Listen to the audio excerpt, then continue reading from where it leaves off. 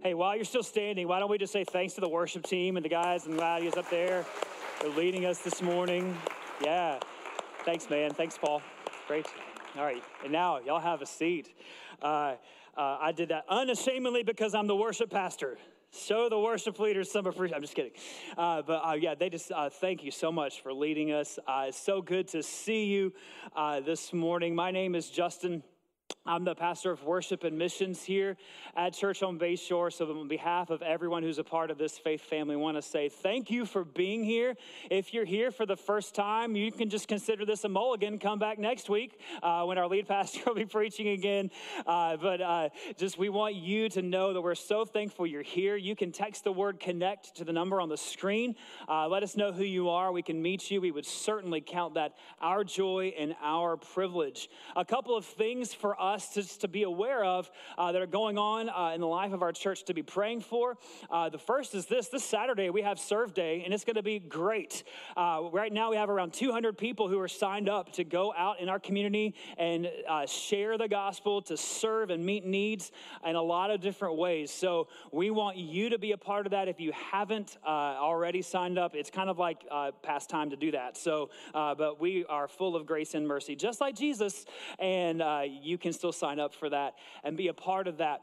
And then also just to be mindful, we are just a few weeks away from Easter weekend. I know it seems like it's far, but it's not.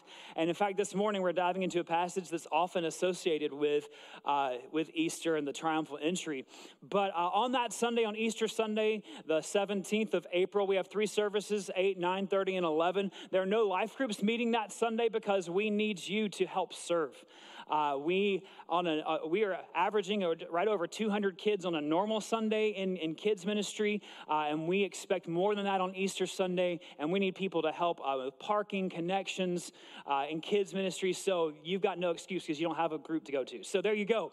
And we also want you to invite people. So there's invite cards at the welcome desk, but share it on social media. Let people know this where you'll be Easter, and invite people. The only excuse for you not to serve on Sunday is if you have an unchurched person with you that you're bringing as a guest. All right, I said it, so now you have to do it, right? Now, that's not the way it works in my house, but maybe it'll work here. I don't know. So I just want you to, that's our heart for Easter. So as we dive into this passage, we're continuing our series that Steve Renna, our church administrator, kicked off for us last week, By What Authority? As we look at the authority of Jesus leading into the events leading up to his crucifixion and then his resurrection. And we're going to be in Mark chapter 11. And this Sunday, we're looking at the triumphal entry, which is a passage that we normally save and preach on Palm Sunday, leading up to Easter. So why are we doing it now in March? Well, it's because as a church on Sunday mornings, we teach through books of the Bible, and this is where we are. So this is what we're going to teach. Is that okay? All right. So let's keep rolling. Let's go to Mark chapter 11. Verses 1 through 11. Let's read this together. Now, when they drew near to Jerusalem, to Bethphage and Bethany at the Mount of Olives, Jesus sent 2 of his disciples, and he said to them, "Go into the village in front of you, and immediately as you enter it, you will find a colt tied on which no one has ever sat. Untie it and bring it. If anyone says to you, 'Why are you doing this?' say, 'The Lord has need of it, and will send it back here immediately.' And they went away and found a colt tied at a door outside in the street. They untied it. And some of those standing there said to them, 'What are you doing, untying the colt?' And they told them what Jesus had said, and they let them go. And they brought the colt to Jesus and threw their cloaks on it, and he sat on it. And many spread their cloaks on the road, and others spread leafy branches and that they had cut from the fields. And those who went before and those who followed were shouting, 'Hosanna! Blessed is he who comes in the name of the Lord.'" So we just sang that. Oh, it's like there's planning that goes into these Sundays. All right, "Hosanna! Blessed is he who comes in the name of the Lord. Blessed is the coming kingdom of our father David. Hosanna in the highest." And he entered Jerusalem and went into the temple. And when he looked around at everything, as it was already late, he went out to Bethany with the 12. Let's pray together. Lord, we just pray right now as we open your word. Oh, Lord, speak to us. Or we don't have wisdom apart from your wisdom. We don't have understanding apart from your Spirit illuminating your word to our minds, to our hearts, and to our lives. And so we pray right now that that is what you would do. Help us, help me. Jesus, we pray in your name. Amen. So this passage, a couple of things that we want to understand contextually that are going on as we dive into what is being said here. First, in verse 1, they're headed to Jerusalem. Why are they going to Jerusalem? There's a celebration about to happen in Jerusalem called the Passover. And this was an annual celebration in which the Israelites, the Jews, would celebrate the Passover, commemorating when God passed over their houses as they were captive in Egypt. We're going to talk a little bit more about what Passover is in just a second. So they're headed there. So Jerusalem is crowded, and a lot of people are headed there. And Jesus says, go find a colt on which no one has ever sat. Now, it's important to know that it was a young colt. Colt means young, so that was kind of redundant, but it was a young donkey, and it had never been ridden on. And that's significant because as Jesus comes into Jerusalem riding on a donkey, it was an honor and a privilege to be the first to ride on an animal and to break it in. And so Jesus says specifically, find one that no one has ever sat on. Then in verses 3 and 4, he says, this is what you're going to say. If anybody asks you, just say, the Lord needs it.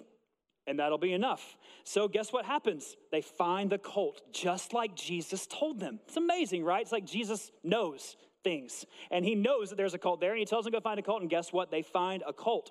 Well, in verses 5 and 6, someone does say, what are you doing? The best translation we have for what they actually said is, what in the world are you doing? What right do you have? Who do you think you are taking this colt? Then they answered just what Jesus said. The Lord has need of it. So what we can gather from this, their response, and that they let them go, they let them have the colt, is that these people probably had heard of Jesus. The owners of the colt had probably heard about Jesus. This is an area near Bethany. That's where Jesus had raised Lazarus from the dead. Word about Jesus and his miracles had gotten out. And so word is spreading. So the people probably knew that whether or not they fully believe, we know that they knew who Jesus was and that this would be an honorable use of their colt. So they let him go. And then in verse 7, you see that they throw their cloaks on it because this would have been an unbroken colt. It would have been very uncomfortable to ride. I don't know if you've ever tried to ride a donkey. Not fun for a broken in one either. You know, how many of you ever tried to ride a donkey? Anybody? No one. All right. Oh, we got one. All right. Of course it's you, Erica Russell. Of course it's you. All right. But so he's riding on it. But then not only did they throw cloaks on for a saddle, but then they began throwing their cloaks on the ground as a way to carpet the ground from the dust. And this would have been a sign and a symbol of royalty. You wouldn't do this for anybody, just anybody, but you would do this for royalty. You would do this for someone who is royal. Then in verse 7, we see that Jesus is riding on it. He says he sat on it. That's how we know he rode it. He sat on it. And then in verse 7, we see that this is actually the fulfillment of Zechariah, the prophecy of the prophet Zechariah chapter 9. And this is what that verse says. Rejoice greatly, O daughter of Zion. Shout aloud, O daughter of Jerusalem. Behold, your king is coming to you, righteous and having salvation is he, humble and mounted on a donkey, on a colt, the foal of a donkey. So it's significant that Jesus is riding on a donkey and not a horse. As Jesus is riding on a donkey and not just a camel, one, because the prophet Zechariah foretold that this would happen. So Jesus, in telling them to go get the colt, is actually fulfilling prophecy that he knows is about him because he's the Messiah. But also a donkey is not incredibly prestigious, not incredibly strong when you compare it to a horse. So we have a donkey being ridden by a king. And then they grab branches, which they would have done. And these leafy branches, palm branches, were actually used in many Jewish celebrations. And they were actually a sign of nationalism. To see the palm branch was actually a sign of victory, was used often in celebration, used in the Feast of Tabernacles, which was a celebration that commemorates their deliverance from Egypt. But it was a sign of nationalism and a sign of pride, that this is our king, this is the Messiah, the long-awaited Messiah. It would be kind of like us inaugurating a new president and we're standing on the side waving American flags, the symbol of our nation. Then they cry, Hosanna, save us. Blessed is he. Hosanna literally means save us. Blessed is he who comes in the name of the Lord. So for those of you who are familiar with this story, maybe you have a church background or you're familiar with the Bible, on the surface level, I think this story just seems like, okay, that's a nice story. Jesus came to Jerusalem riding on a donkey. He's so humble. Make me like Jesus. I want to be humble. Actually, I don't want to be humble, but I know I should be humble, so I'll be humble. Make me like Jesus. Cute story. Move on. And for those of you who aren't familiar with the Bible, maybe you think, why is this significant? Well, I think there's some significant things for us to see about the Passover, specifically about the triumphal entry. So I want to talk about those this morning. The first thing is this. When Jesus says, untie the colt, we should untie the colt. When Jesus says, untie the colt, go get the colt, untie the colt, we should go untie the colt. Do we think that the disciples fully understood why they had to do this? We don't know, but I guarantee that the disciples probably didn't understand fully why they had to go to this village and get the colt. Why would we have to do that? Did Jesus really say get a colt? And if they knew that he was about to ride in on a colt, on a donkey, don't you think they probably would have been like, Jesus, this is not a great plan. There's some better animals that you could choose, right? We could do a horse. I'd settle for a camel. That'd be fine too. A colt, really, Jesus? You're supposed to be the king. Like we thought you were it. And in fact, if this were us, we would have been like, actually, Jesus, we have an intervention right now. We have a task force and a committee. And we've actually got several proposals for you. Like, we know you said untie the colt, but did you really mean untie the colt? Did you really mean that? In fact, we've got this group, and we're just gonna present you with some different proposals. We've got a cost analysis to figure out what animal would actually be the most fuel efficient for the food they have to eat, right? And we're gonna do a strategy, and no, Jesus says, untie the colt. So what should we do? Untie the colt. So when Jesus says, do it, what should we do? Do it. When Jesus says, untie the colt, untie the colt. And I think many of us who've been followed Jesus for a little time, there's been times in our lives where we didn't know why God led us to do something. We didn't actually know in the moment, this was going to be the end result, but we knew we were supposed to do something and we did it. And then on the flip side, we're like, wow, that's why. I think when we got married and then we moved to Florida, we moved to this area, we didn't know anybody, right? We're the Panhandle, people live there. That's what some of y'all are like, oh, really? You thought the same thing before the military moved you here, right? People and then we moved here and it's okay, God, we are moving away. The only ones who don't live near our family, we're just taking a step of faith because we believe this is what you've called us to do. And then you see the end of that, God is working and he's built relationships and he's grown our family. And you're just like, God, only you could do this. When he says untie the colt, what should we do? So there really isn't a reason given to the disciples why they should go other than Jesus says the Lord needs it. And to the owners of the colt, there really isn't a reason given other than the Lord needs it. So for us to obey, should there really be much more than we need? Then Jesus said it. Jesus said it. So I will do it. Well, if you're like me, a question you often hear in your house when you tell someone to do something, or even ask nicely, is, but why? Why should I have to do that? Why should I untie the colt if Jesus says untie the colt? Well, let me tell you why. There's a lot of reasons why. I'm going to tell you two reasons why we should obey. The first is this: you can trust God. I know that's simple, but I just want you to know that you know today. If you leave here knowing nothing else, I just want you to know you can trust God. You may not understand why. You don't see the big picture. You don't see the end, but you can trust God. And here's why we can trust God. He's holy. You can trust God because he's holy. God is holy. That means he's perfect. So track with me here. If God is holy, which he is, God is perfect. And if God is perfect, that means God cannot sin. And if God cannot sin, then you know this, that his love is also perfect because his love flows from his holiness. Love is an overflow of his holiness. And if God is perfect and God is holy, then God cannot sin. Then we know that God's love is perfect. His love flows from his holiness. And if God is perfect, then his love is perfect. And if God is perfect and his love is perfect, then we can trust this. He is always, check with me, church, always working in a way that is for his glory and for our good. Because isn't that what love does? Doesn't love always work in a way that is best for the object of its affection? Even if we don't understand. Parents, your children don't always understand why they have to obey. And sometimes, and we're not perfect parents, and we messed it up a lot.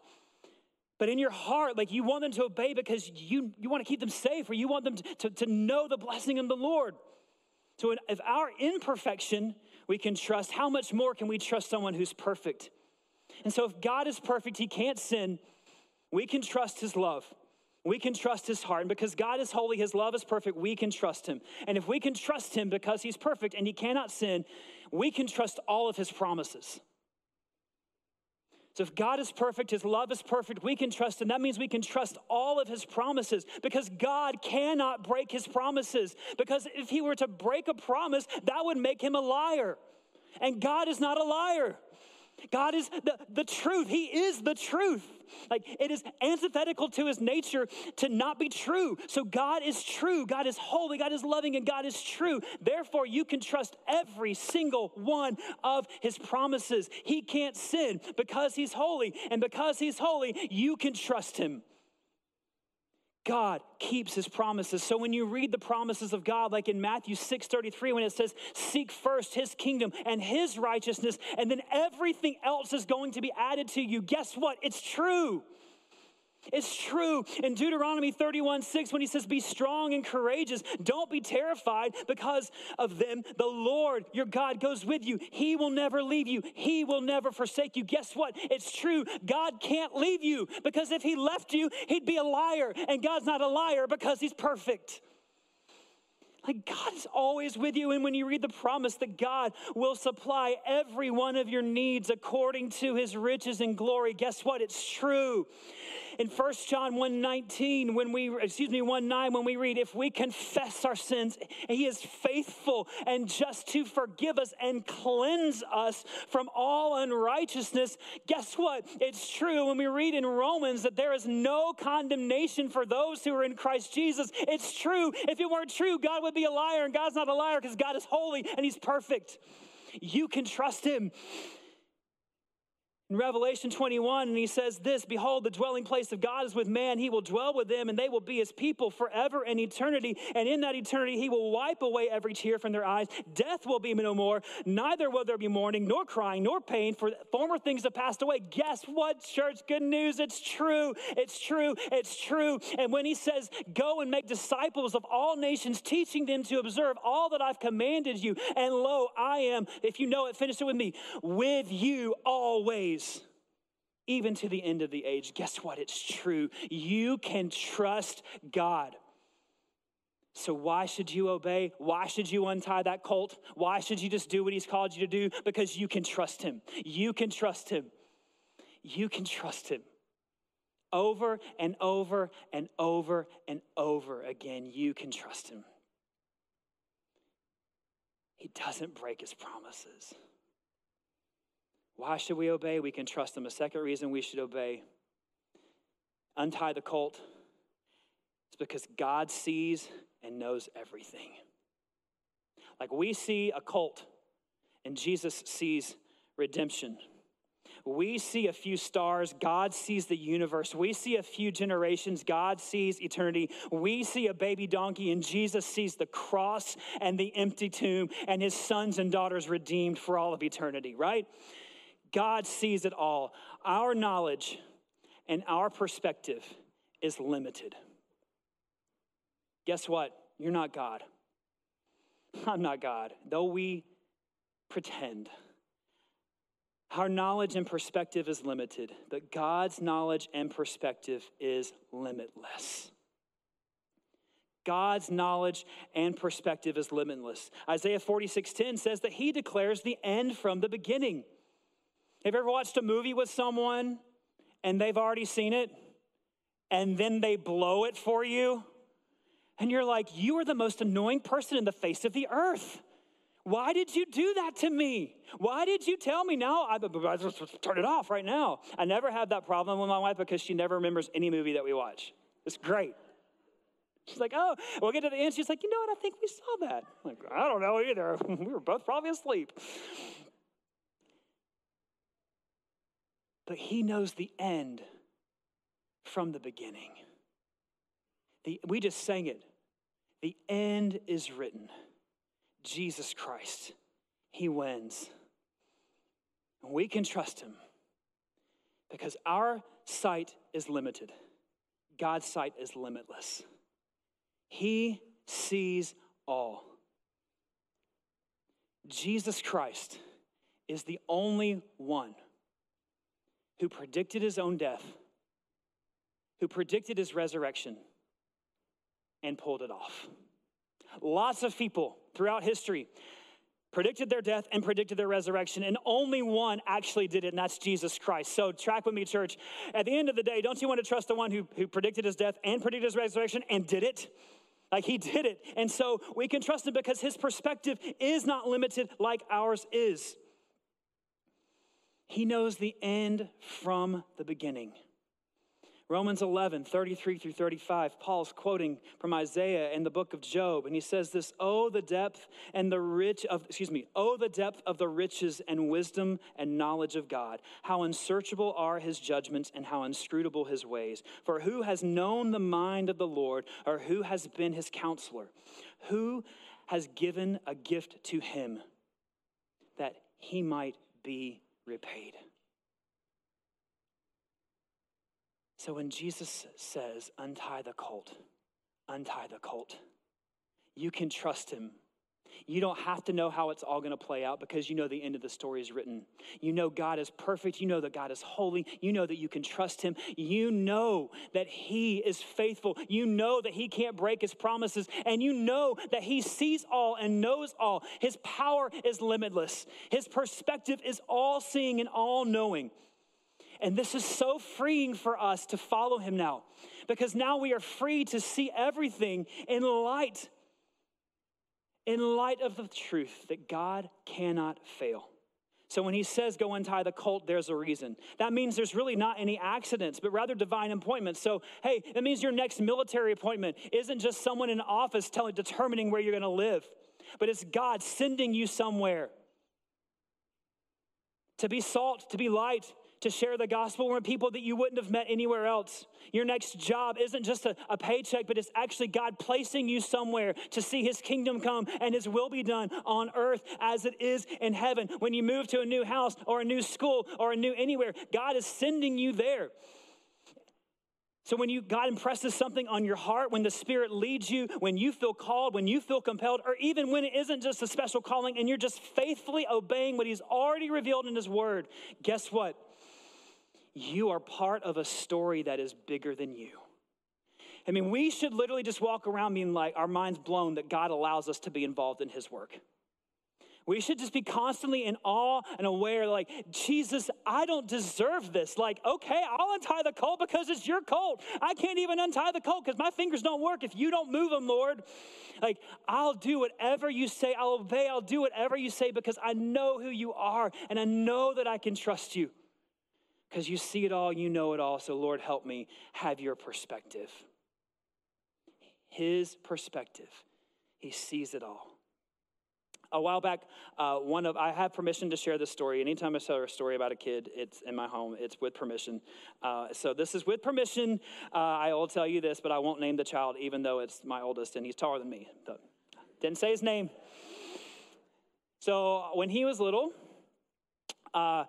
we had these things called DVD players in our home, and it played discs. And we didn't download it on our computer, and we had this DVD, and it was a DVD of this annoyingly syrupy sweet, nauseously ooey gooey kids called the Cedarmont Kids. I don't know if anybody knows what this is. But if you do, you're already like, oh, this is cheesy. And they just like, it's just all these really cuter than cute kids, and they're just like sitting around acting out songs. There were 10 in the bed, and the little one said, roll over. And it's just that, and they go into like, Father Abraham had many sons, Jesus. And every little song you can think of, they go into it. Well, you know, toddlers toddle. They toddle around, and they touch all the buttons, they turn on the knobs, and I was at our dining room table. I was working on a paper for seminary, and he's toddling around, and he goes up to the DVD player, which is hooked to our stereo, and I like music, so they're nice speakers, and they get a little loud, all right? And he has, in all of his playing, I'm not really watching him because I'm like, he can't really break it. He has turned the volume up to 100. And then he somehow pressed play.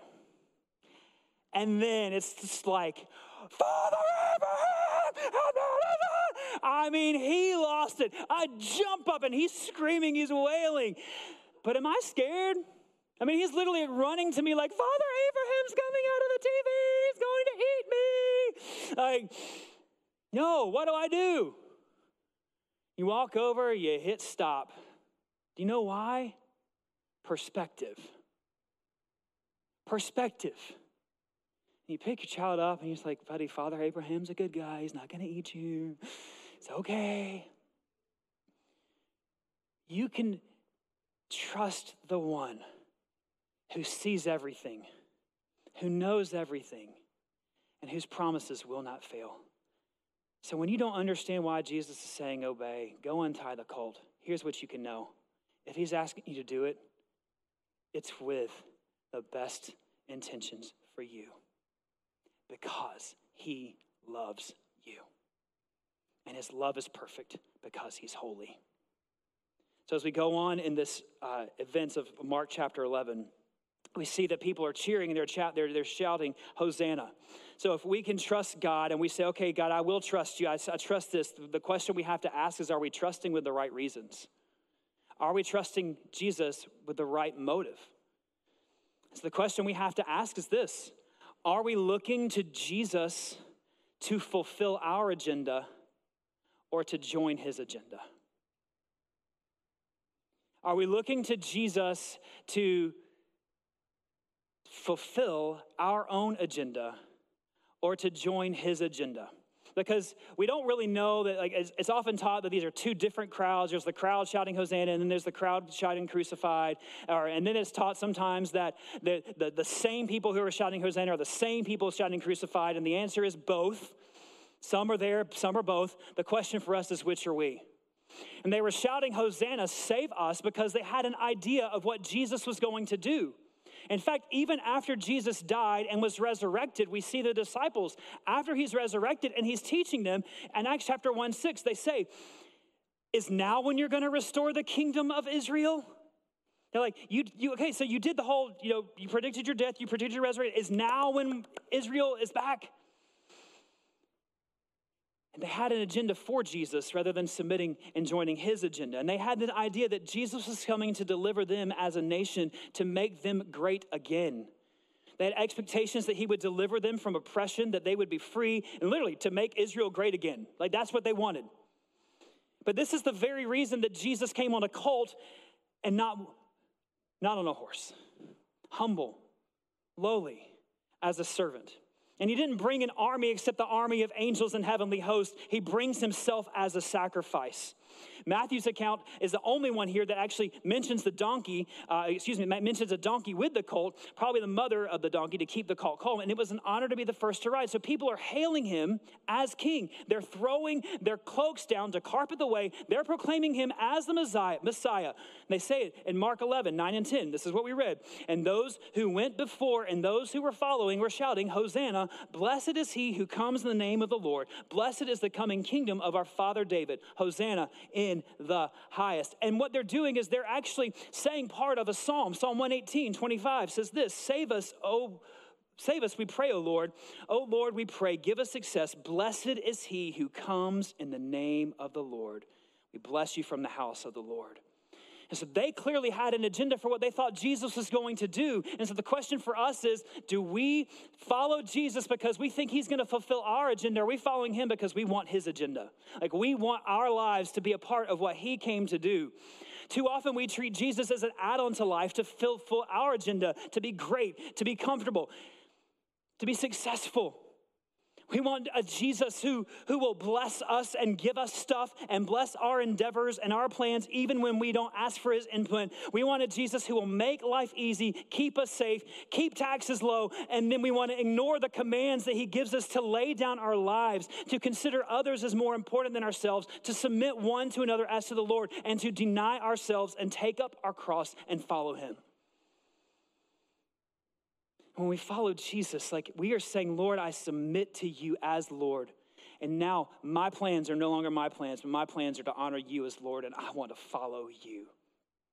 So if you trust him, and you know he sees everything, and you know he's holy, and are you going to follow him for the right reasons? Are we looking to Jesus to fulfill our agenda and to join his agenda? Are you okay with a Messiah, with a king, with a Jesus who doesn't give you everything you think you want, but who promises to be more than you could ever need?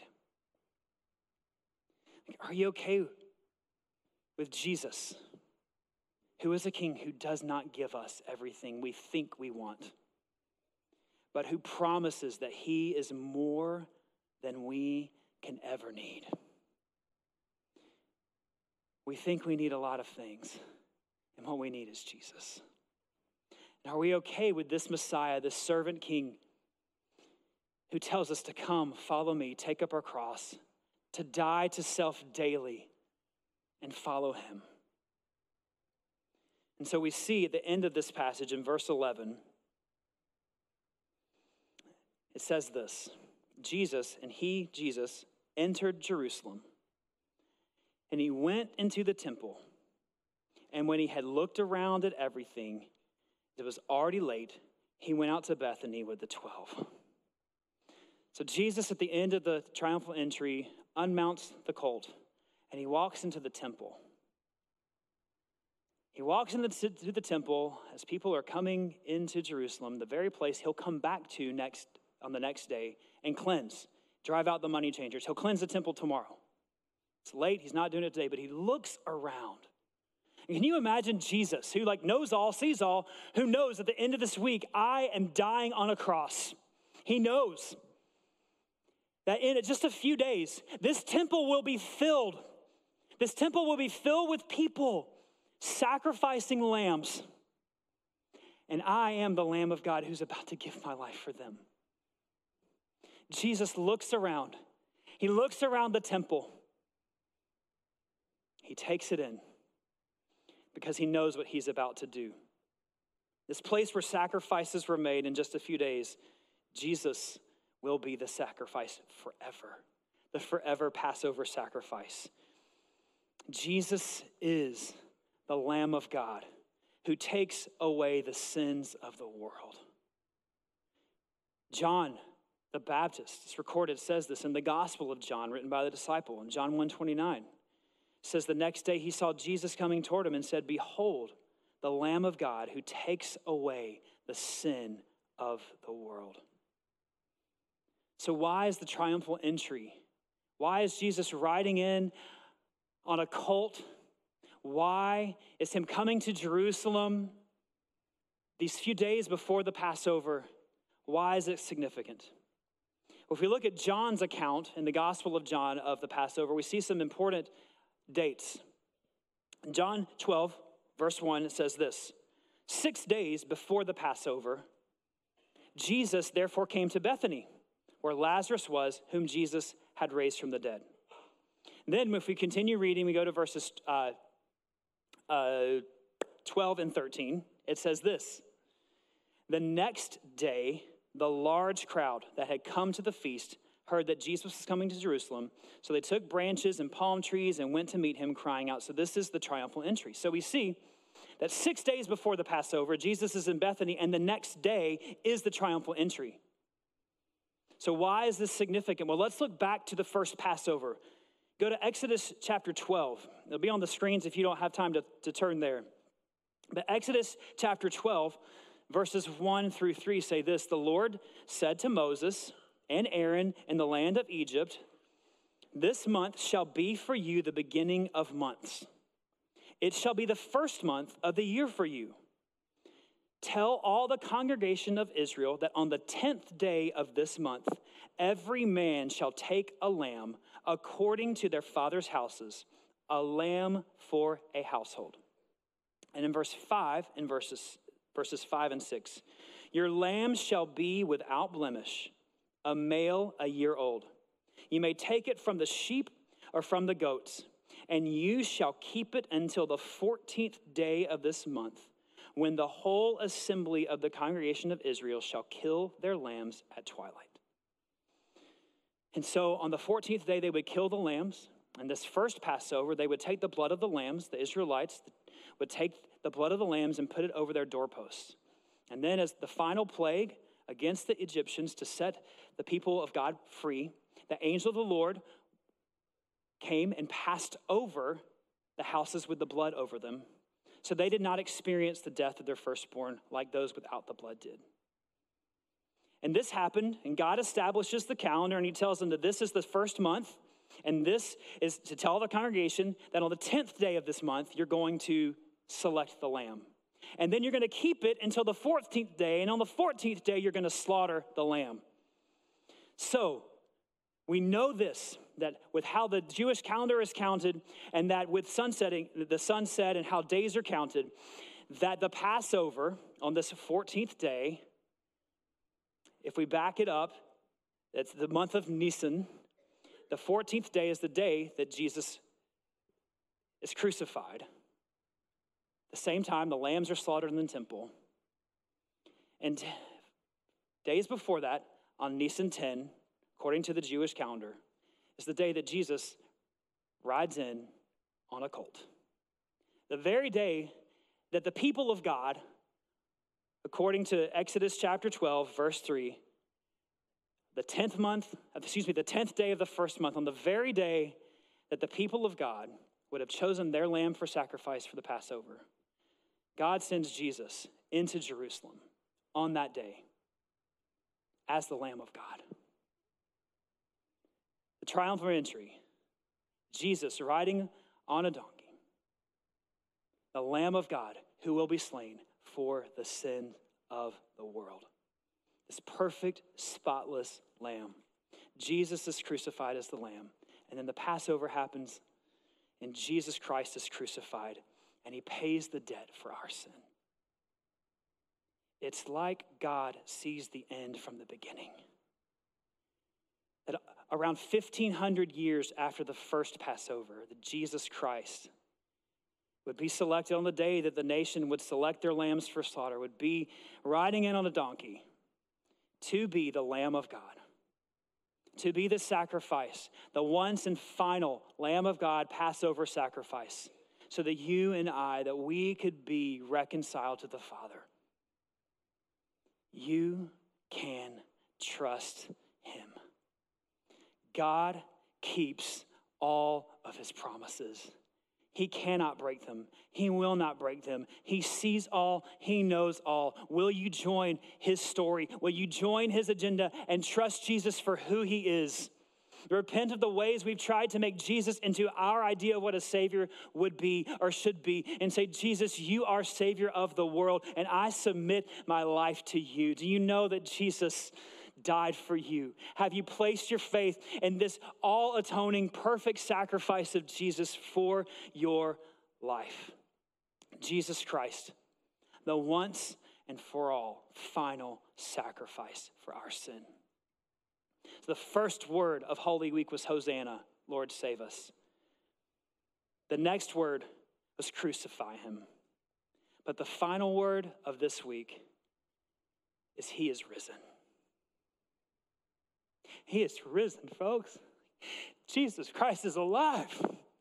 He is alive, the perfect Lamb of God who rides on the back of a colt, comes into town and is slain for the sins of the world. He is crucified, buried, and then he is alive. He is resurrected to life. You can trust God. You can trust him. Do you trust him? Do you say, Jesus, I trust your ways? Do you trust him? Like, do you trust him? Do you believe that he is holy, and because he's holy, he can't sin? And that because he cannot sin, you know that his love is perfect, and that he is good and he is faithful. And do you trust that he sees everything even when you don't? And because of this, because he's holy, because he sees everything, and because you can trust him, you can obey him. You can obey him, and you can see that Jesus Christ gave his life for you. That is, behold what measure of love the Father has lavished on us that we could be called children of God, and that is what we are. So this morning, are you going to trust him? Are you going to trust him? Are you going to surrender your life? Are you going to say, Jesus, make me more like you, the one who came, the one who served, the one who did not see his equality with God as something to be held on to, but made himself a man of no reputation and humbled himself even to obedience on the cross? Are you going to repent of trying to make Jesus fit your agenda? Are you just going to keep the colt tied up to the post? You're going to say, Lord, I don't understand. I don't fully understand, but I'm running with the one who predicted his death, who predicted his resurrection, and pulled it off. Are you trusting him? And will you lay down your life? And so as we respond right now, I just want to lead us in a time of prayer.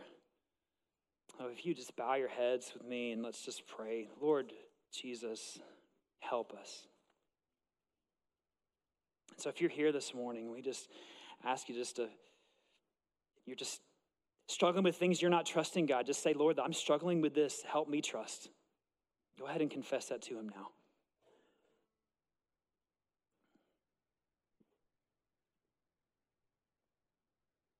Is there a way that you've attempted to trust your own plans above his plans?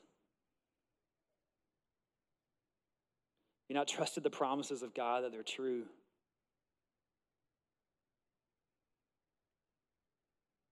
Just confess it now. Cry out to him. If you've never cried out to him as Savior, do it right now. And say, Lord, I need you. I turn from my sin and just help me trust.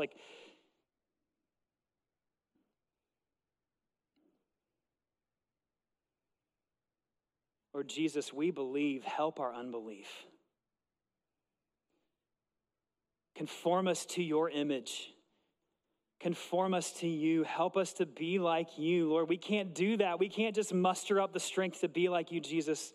We have to do it face down, humbly submitted to you. Lord, we have nothing apart from you. We just to say this morning, we are 100% dependent on you. Lord, turn us away from trusting our own plans and our own wisdom and help us to trust you. And I pray this morning, if Holy Spirit, just awaken our faith. For someone to cross the line to saving faith right now, just to cry out, Jesus, help.